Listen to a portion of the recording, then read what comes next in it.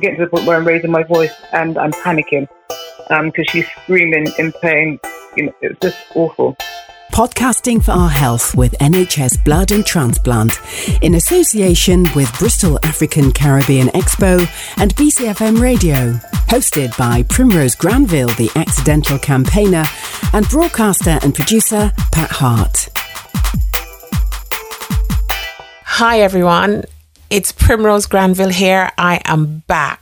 The accidental campaigner returns with podcasting for our health. In this episode, I will be focusing on blood, but not just blood. Blood as it relates to people living with sickle cell disorder, a community where many in healthcare facilities don't really know how to work with them, how to look after them, and how to address their concerns.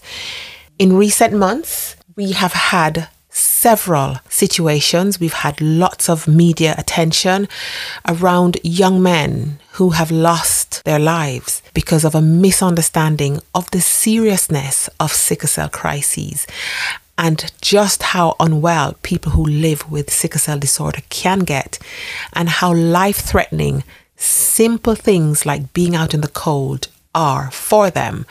We've heard of Evan Nathan and the fact that he was in a hospital bed and had to call up the 999 service to try and get help in getting pain relief and a blood transfusion. He eventually lost his life, a life that the coroner said could have been saved had he gotten the transfusion he asked for while in hospital. A simple matter of a blood transfusion would have meant that he'd be alive today in university, still enjoying his life and achieving as he wanted to do with us. We've heard about Richard Origehi. He went missing. The cries for help from his mother about how serious his health conditions are were ignored. They were ignored by lots of people. His mother has given testimony after testimony on just how little help she received. Eventually, he was found no longer with us. And we do wonder sometimes, is health inequality or the inequity in delivering health to people who are non-white, is that down to ignorance? Is it down to lack of information? Is it down to people not caring? Is it down to people not knowing? What can we do about addressing health inequality in our society? And in particular for this podcast, people who are living with sickle cell disorder and people who are part of the whole community who help and assist with getting the message out there to healthcare professionals, the major services, the ambulance, the police, the fire services, about how people who live with sickle cell disorder, how they should be looked after. They are very vulnerable people, but many people don't know that.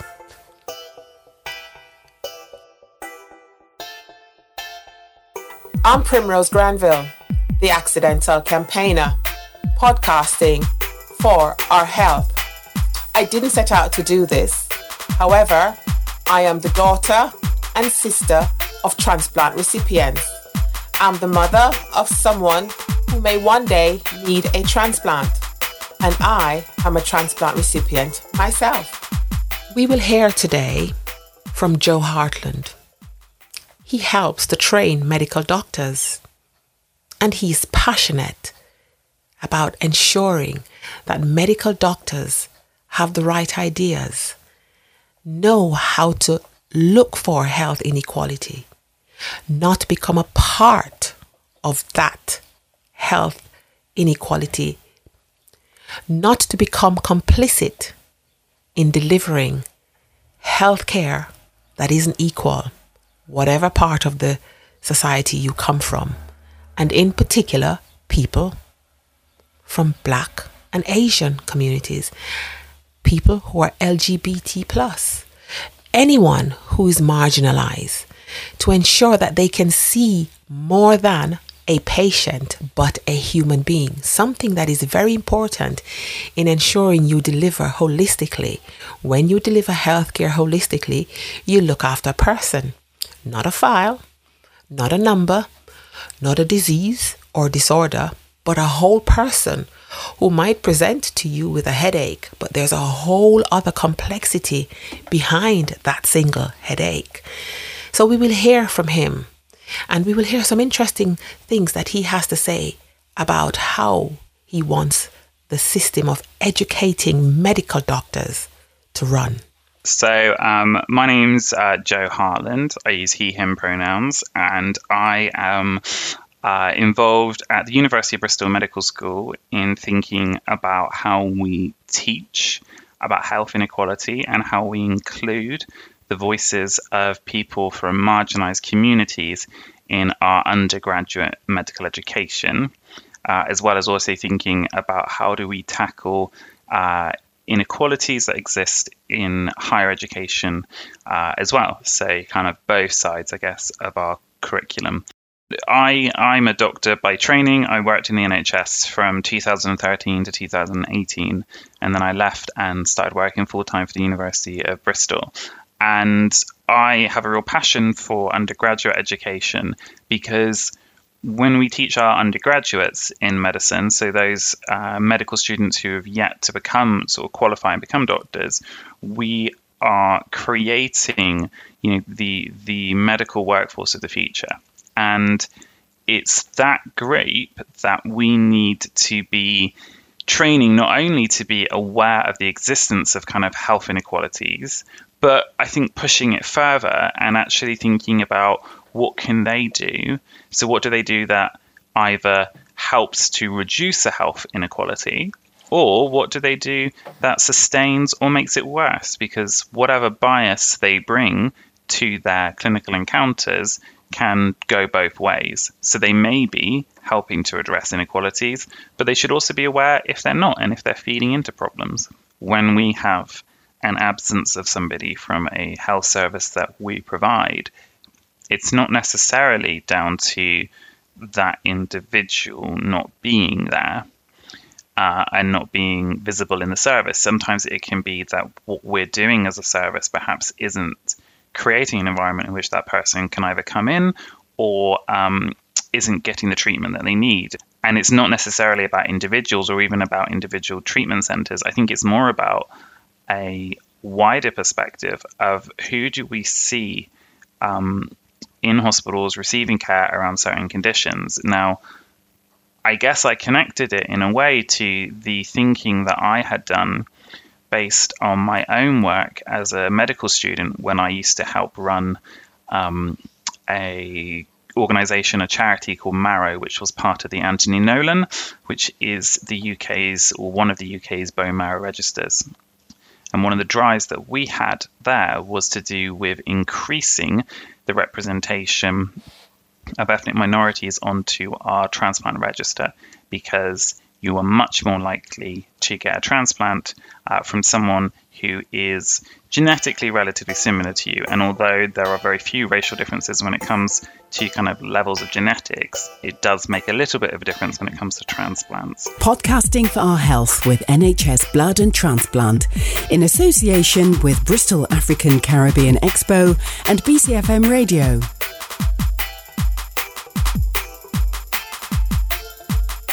Our first testimonial about the issues around living with sickle cell disorder can become so overwhelming and so hard to live with and so painful that it's almost as if there's just no help out there.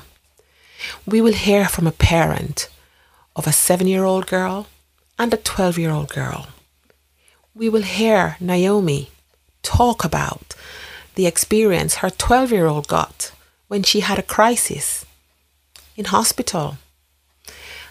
How good the delivery was of the healthcare that her daughter needed. How happy she was with it. She's a parent. That's what any parent wants. A parent wants to know that my child goes into hospital, the doctors are going to look after them. The worst they're going to do to them is stick needles into their hands, and most children don't like that. I don't even like needles. Not at all. I can't stand them. but I know they help me to be better. But beyond the needles and a little bit of painful treatment, sometimes surgery, that kind of stuff, you don't want to see children go through that. But you actually don't want to see children go through conditions and treatment for something that just isn't right. So Naomi will also speak to us about the experience of her 7-year-old daughter, how traumatic that has been and still is. It is ongoing. I'm a mother of 4. 2 out of my 4, my 2 oldest daughters have sickle cell SC. The eldest is 12, and my second daughter, who has the SC, is 7 on the regular medication, which is the penicillin twice a day, folic acid once a day. Never really had any big issues. Mainly sort of preventative measures, obviously making sure they weren't overexerting themselves or getting dehydrated or too cold, the usual with managing a child or someone with sickle cell. They never had any problems, no major problems. If they had any pain, we could treat it with, the ordinary sort of Calpol and child ibuprofen. They had their first crisis in July 2017, within 2 weeks of each other. So there was a virus going around called flat cheek syndrome, which is ordinarily, if it affects any other child which doesn't have a blood disorder, would be sort of like you treat it mildly. But with someone with sickle cell, it became a challenge. So they both had their first sickle cell crisis. The oldest was the first one to have a crisis, and she was in hospital for about 4 days, and then the second one was in for 5 days. So for me, I guess after that, I was probably taking the condition a bit more seriously, because up until that point, we're kind of, sort of sailing through life, not worrying about this condition and just, sort of managing the best that we could. Sickle cell SC, so you got the SS, which is the sickle cell anemia, and the SC. So my husband had the hemoglobin C trait, and I had the S trait, and then together our girls now have the sickle cell SC. Usually, those with SC can get regular crisis. It's usually not as aggressive as those with the SS. They don't usually have to have a blood transfusion, which is, as I go later on with my experience. So so those with SC don't usually, they would say, typically won't usually need to have a transfusion, whereas those with the SS usually have to have a regular exchange. So with Hanaya, I said, explain all of that to say, on this admission, understanding the process and the protocols, the usual process and how sickle patients are treated, went into the A&E, or the ambulance came, did their usual assessments. They said, obviously, Mum, we'll go into the hospital. We get to the A&E. It took quite a long time to get the pain relief on this occasion, which was a bit odd. They had her on the oxygen eventually. So we get to the ward. There was no pain specialist on this occasion, so she didn't have the PCA, still obviously in a lot of pain. And this was, so basically their plan was that she would just be given her medication orally, which was Oromorph, which is 10 milligrams of Oromorph, which, when someone's having a crisis, isn't going to touch it. Oromorph, paracetamol, and ibuprofen. So we get to the ward, and this is late at night now, so she's sleeping. The doctor that admitted her, who we met on admission, said, make sure she has the morphine in the night. So then we wake up in the morning, and she then obviously really uncomfortable and screaming in pain. And the nurse says, oh, well, I didn't give her the morphine because she was sleeping. I just wanted her to rest. I said, well, why? What's going on? So I'm still expecting to see, a pain specialist or someone from the hematology team to come down and, sort of what usually happens. And that's, again, what would usually happen was, maybe just one specialist nurse would pop down, sort of check that everything's going all right, maybe have a check-in with the nurses to make sure that they, were doing the right thing. So fortunately, on this occasion, that didn't happen. So it was a bit all over the place, and, they were sort of giving her the pain relief all at once, so it wasn't sort of staggered pain relief. So she was extremely uncomfortable, just extremely uncomfortable. So she then has another extremely, an acute pain episode on the Thursday. So she's due the morphine, anyway. I think it was 40 minutes she would do the morphine. So I'm saying to this nurse, I think you're going to have to contact the pain team or the emergency doctors, and we're going to have to bring that morphine forward. She basically said she just refused to do it. My daughter's then, she's rolling around, sickle cell nerve, rolling around in pain. Then she obviously starts screaming, and I'm getting quite annoyed and desperate at this point. So I'm going backwards and forwards and saying, "Can we have the morphine? Can we just have the morphine?" Because I'm sure by the time the team comes, they're going to give her a whole lot more than what you're going to be giving her. So this went on for a good half an hour, and we're getting into 35 minutes, and now I'm getting to the point where I'm raising my voice and I'm panicking because she's screaming in pain. It's just awful. I'm looking through this glass window, and you can see something that they have that can probably help her a little bit, and they were refusing to give it. I've called my family in London, called my mum on Messenger and said, I'm losing it here. They're not giving her the pain relief. So my sister was like, well, what are you going to do? She needs this now. They can hear her crying. They're crying because she's crying. Then I dialed 999. I said, I'm worried if they're refusing to give her pain relief and she desperately needs this pain relief. Now, give the emergency responders their due. They didn't sort of fob me off or anything. They were asking me questions. They asked me where I was, and then at that point, the nurse came in and said, "Oh no, you don't have to do that. I called the emergency team. They're on their way. They'll be down in 5 minutes." I said, "Well, can she have the pain relief now?" So then the nurse takes the phone and says, "There's no need for any emergency service. We've got the emergency team coming." I think we were discharged on the Saturday. So admitted on the Tuesday, then discharged on the Saturday.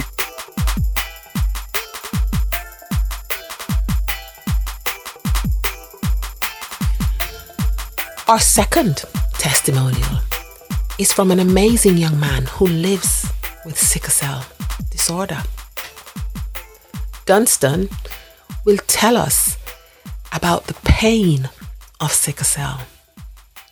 He will tell us that he was determined to achieve. He will tell us how it feels to be stereotyped as somebody living within the sickle cell community. My name is Dunstan Nicholson. I work as a research manager for the joint office between King's College London and South London Maudsley Hospital. I'm 28 and I have sickle cell. So I knew from birth, my parents knew from birth that I had sickle cell. It was something that they didn't know about because they both had the trait until I was born. Then they did a test and it said, yep, Dunstan has sickle cell. So it's something that I guess as a child I didn't understand what was happening.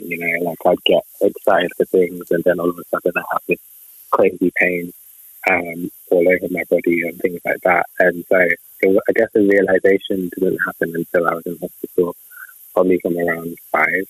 And then that's probably when I knew, okay, I have something different compared to everybody else, which is quite difficult to deal with as a child because, people get stomach aches and they feel sick and things like that.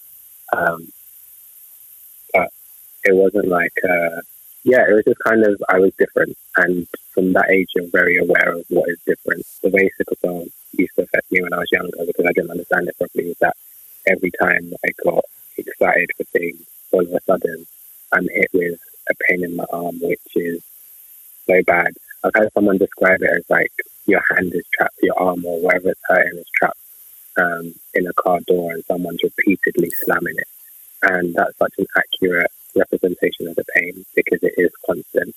When I do get a crisis, it's just unbearable. It's so difficult to do anything. You go from being able to walk around and have fun with your friends, for example, if I stick with when I was younger, I was playing in the playground and things like that, to all of a sudden I can't catch a ball, I can't walk, I can't hold my own food. It's just such a debilitating condition to have because you go from a state of, I guess, what you perceive as normal in doing normal everyday activities to not being able to do them at all. As a child, if I ever said, oh, I have sickle cell disease, kids will stick to that disease portion of sickle cell, like, oh, disease, and then kind of like run away or whatever, kids are kids, which is why I also, like, I prefer the term sickle cell disorder over disease. As a child, it was very much, I need to calm down, or I don't know if I'm going to be able to make it to things. I don't know if I'm going to be able to go to this party, or maybe after the party, I'm going to feel ill. And mentally, it was really draining because you're always preempting the worst case scenario. And as someone, being young, just like, you just want to enjoy your life and nothing have to think about that. But if I didn't, it almost felt like if I forgot myself, if that makes sense. If I forgot I have sickle cell, if I forgot that if I run around and stuff, it's going to hit, then suddenly I'm in hospital again. I think growing up and being older was probably secondary school was probably more of a understanding of the disorder a bit more in terms of when I can get it. I mean, as you grow older, you begin to become more aware of like what happens with your body and things like that. It was really just accepting that, yes, I have sickle cell, and then also starting to tell people around me. So I think from my experiences as a young child, I never really told people in secondary school that I had it, simply because I didn't want to be seen as different. So even from my teachers, they didn't know that I had it. So if I was off sick, I would probably just explain it to the teacher. But then after that, I'd probably say to my friends, like, yeah, it's like food poisoning or something that everyone else could understand. I remember that being like a main thing in secondary school that I just didn't really talk about it. In terms of like achievements and things like that, I think my secondary school academic life was very good. It wasn't prolific in terms of I got loads of A stars and A's. It was just very much I did what I could. I did the best that I could. What's the word? It's not the most remarkable period, I guess, in terms of achievement. For my degree, I got first class in bioscience, mainly because I guess I wanted to prove to myself that I could do it, that I could get a really high grade, and also for all the like haters, for lack of a better word, that I can achieve and have sickle cell. I mean, it was very difficult because, for example, my final year to hand in my dissertation, 2 days before I got a sickle cell crisis, because again, the stress of like doing a dissertation coupled with a chronic condition, it was a recipe for having a crisis anyway. But then I still mustered the strength to at least submit it myself and get it through. So that was quite a proud achievement. Like, despite the pain, despite what people had said to me in the past, it was very much I'm going to achieve and do this well, and which I did. I ended up with a first class in bioscience, and then even that, last year and the year before, I was doing a part-time master's while working full-time.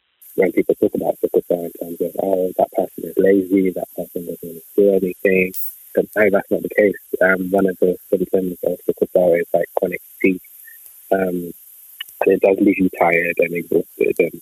But at the same time, it's not that the mental capacity isn't there to do things. It's just sometimes it's not physically possible. Podcasting for Our Health with NHS Blood and Transplant, in association with Bristol African Caribbean Expo and BCFM Radio. Our final guest today is Tracy. She does a very important job with the Sickle Cell Society, a very important organisation, not just for people living with sickle cell, but for people who would like to support those who live with sickle cell, for people who would like to give back to their communities, because the Sickle Cell Society is a very, very powerful ally in the lives of anyone living with sickle cell. We have to look after organizations like that. They're charities.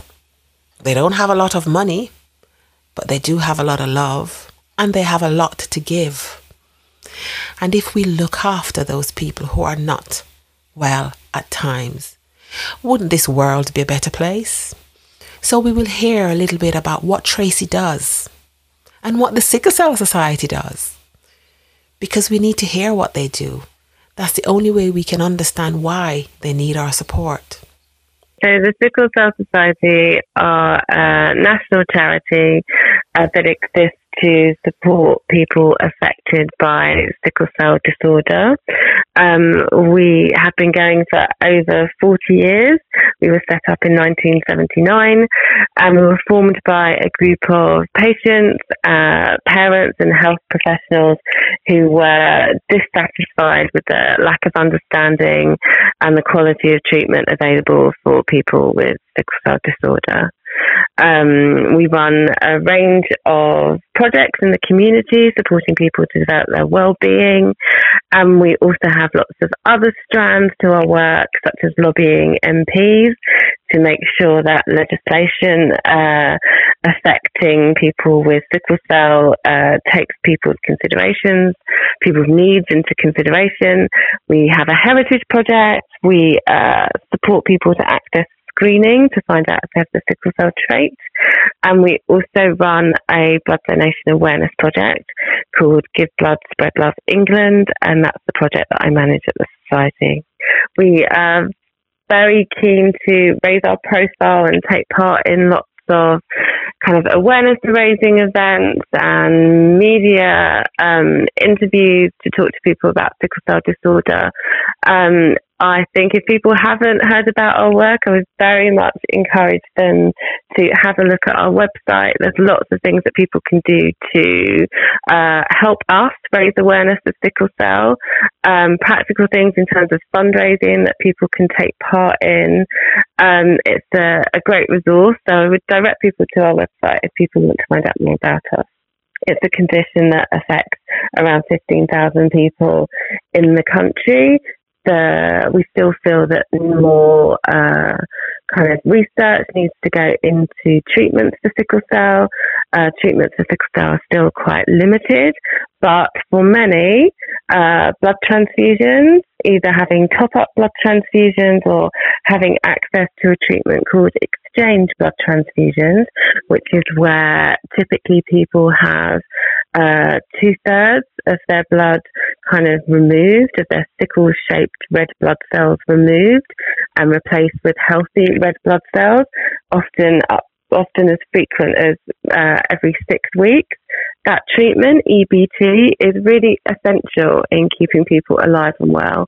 And the development of that treatment has impacted positively upon the lives of people affected by sickle cell. So we talk about it a lot because blood is, ethnically matched blood is really essential in that treatment. One of my volunteers, I know she won't mind me quoting her. I work with a team of volunteers at the Sickle Cell Society who support this work. One of my volunteers, called Bola, relies on EBT, and she always says blood is life. And it's true, blood is life, and ethnically matched blood is essential for people to be able to access those treatments. So we've come to the end of our podcast. It's been a pleasure for me doing this podcast for you, and I hope that the listening has been educational, informative, and interesting for you, as much as it's been for me to actually put this stuff together. I dug deep into my archive of guests to ensure that you had a story today that would touch your heart. I want to touch your heart, because it's only in touching your heart that you understand just how important lots of things are. The importance of black blood and what it means to someone who needs a blood transfusion or an exchange. You'll understand the importance of listening to people when they're in any form of health crisis.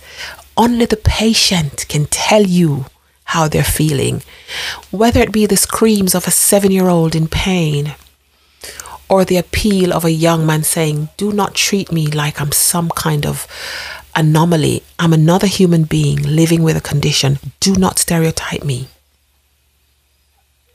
Or listen to someone say to us, "We must deliver healthcare in an equitable manner.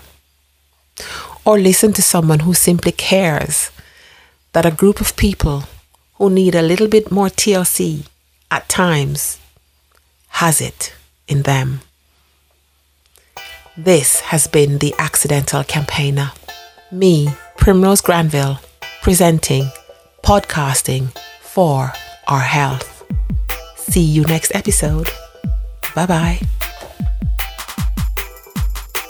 Podcasting for Our Health with NHS Blood and Transplant in association with Bristol African Caribbean Expo and BCFM Radio.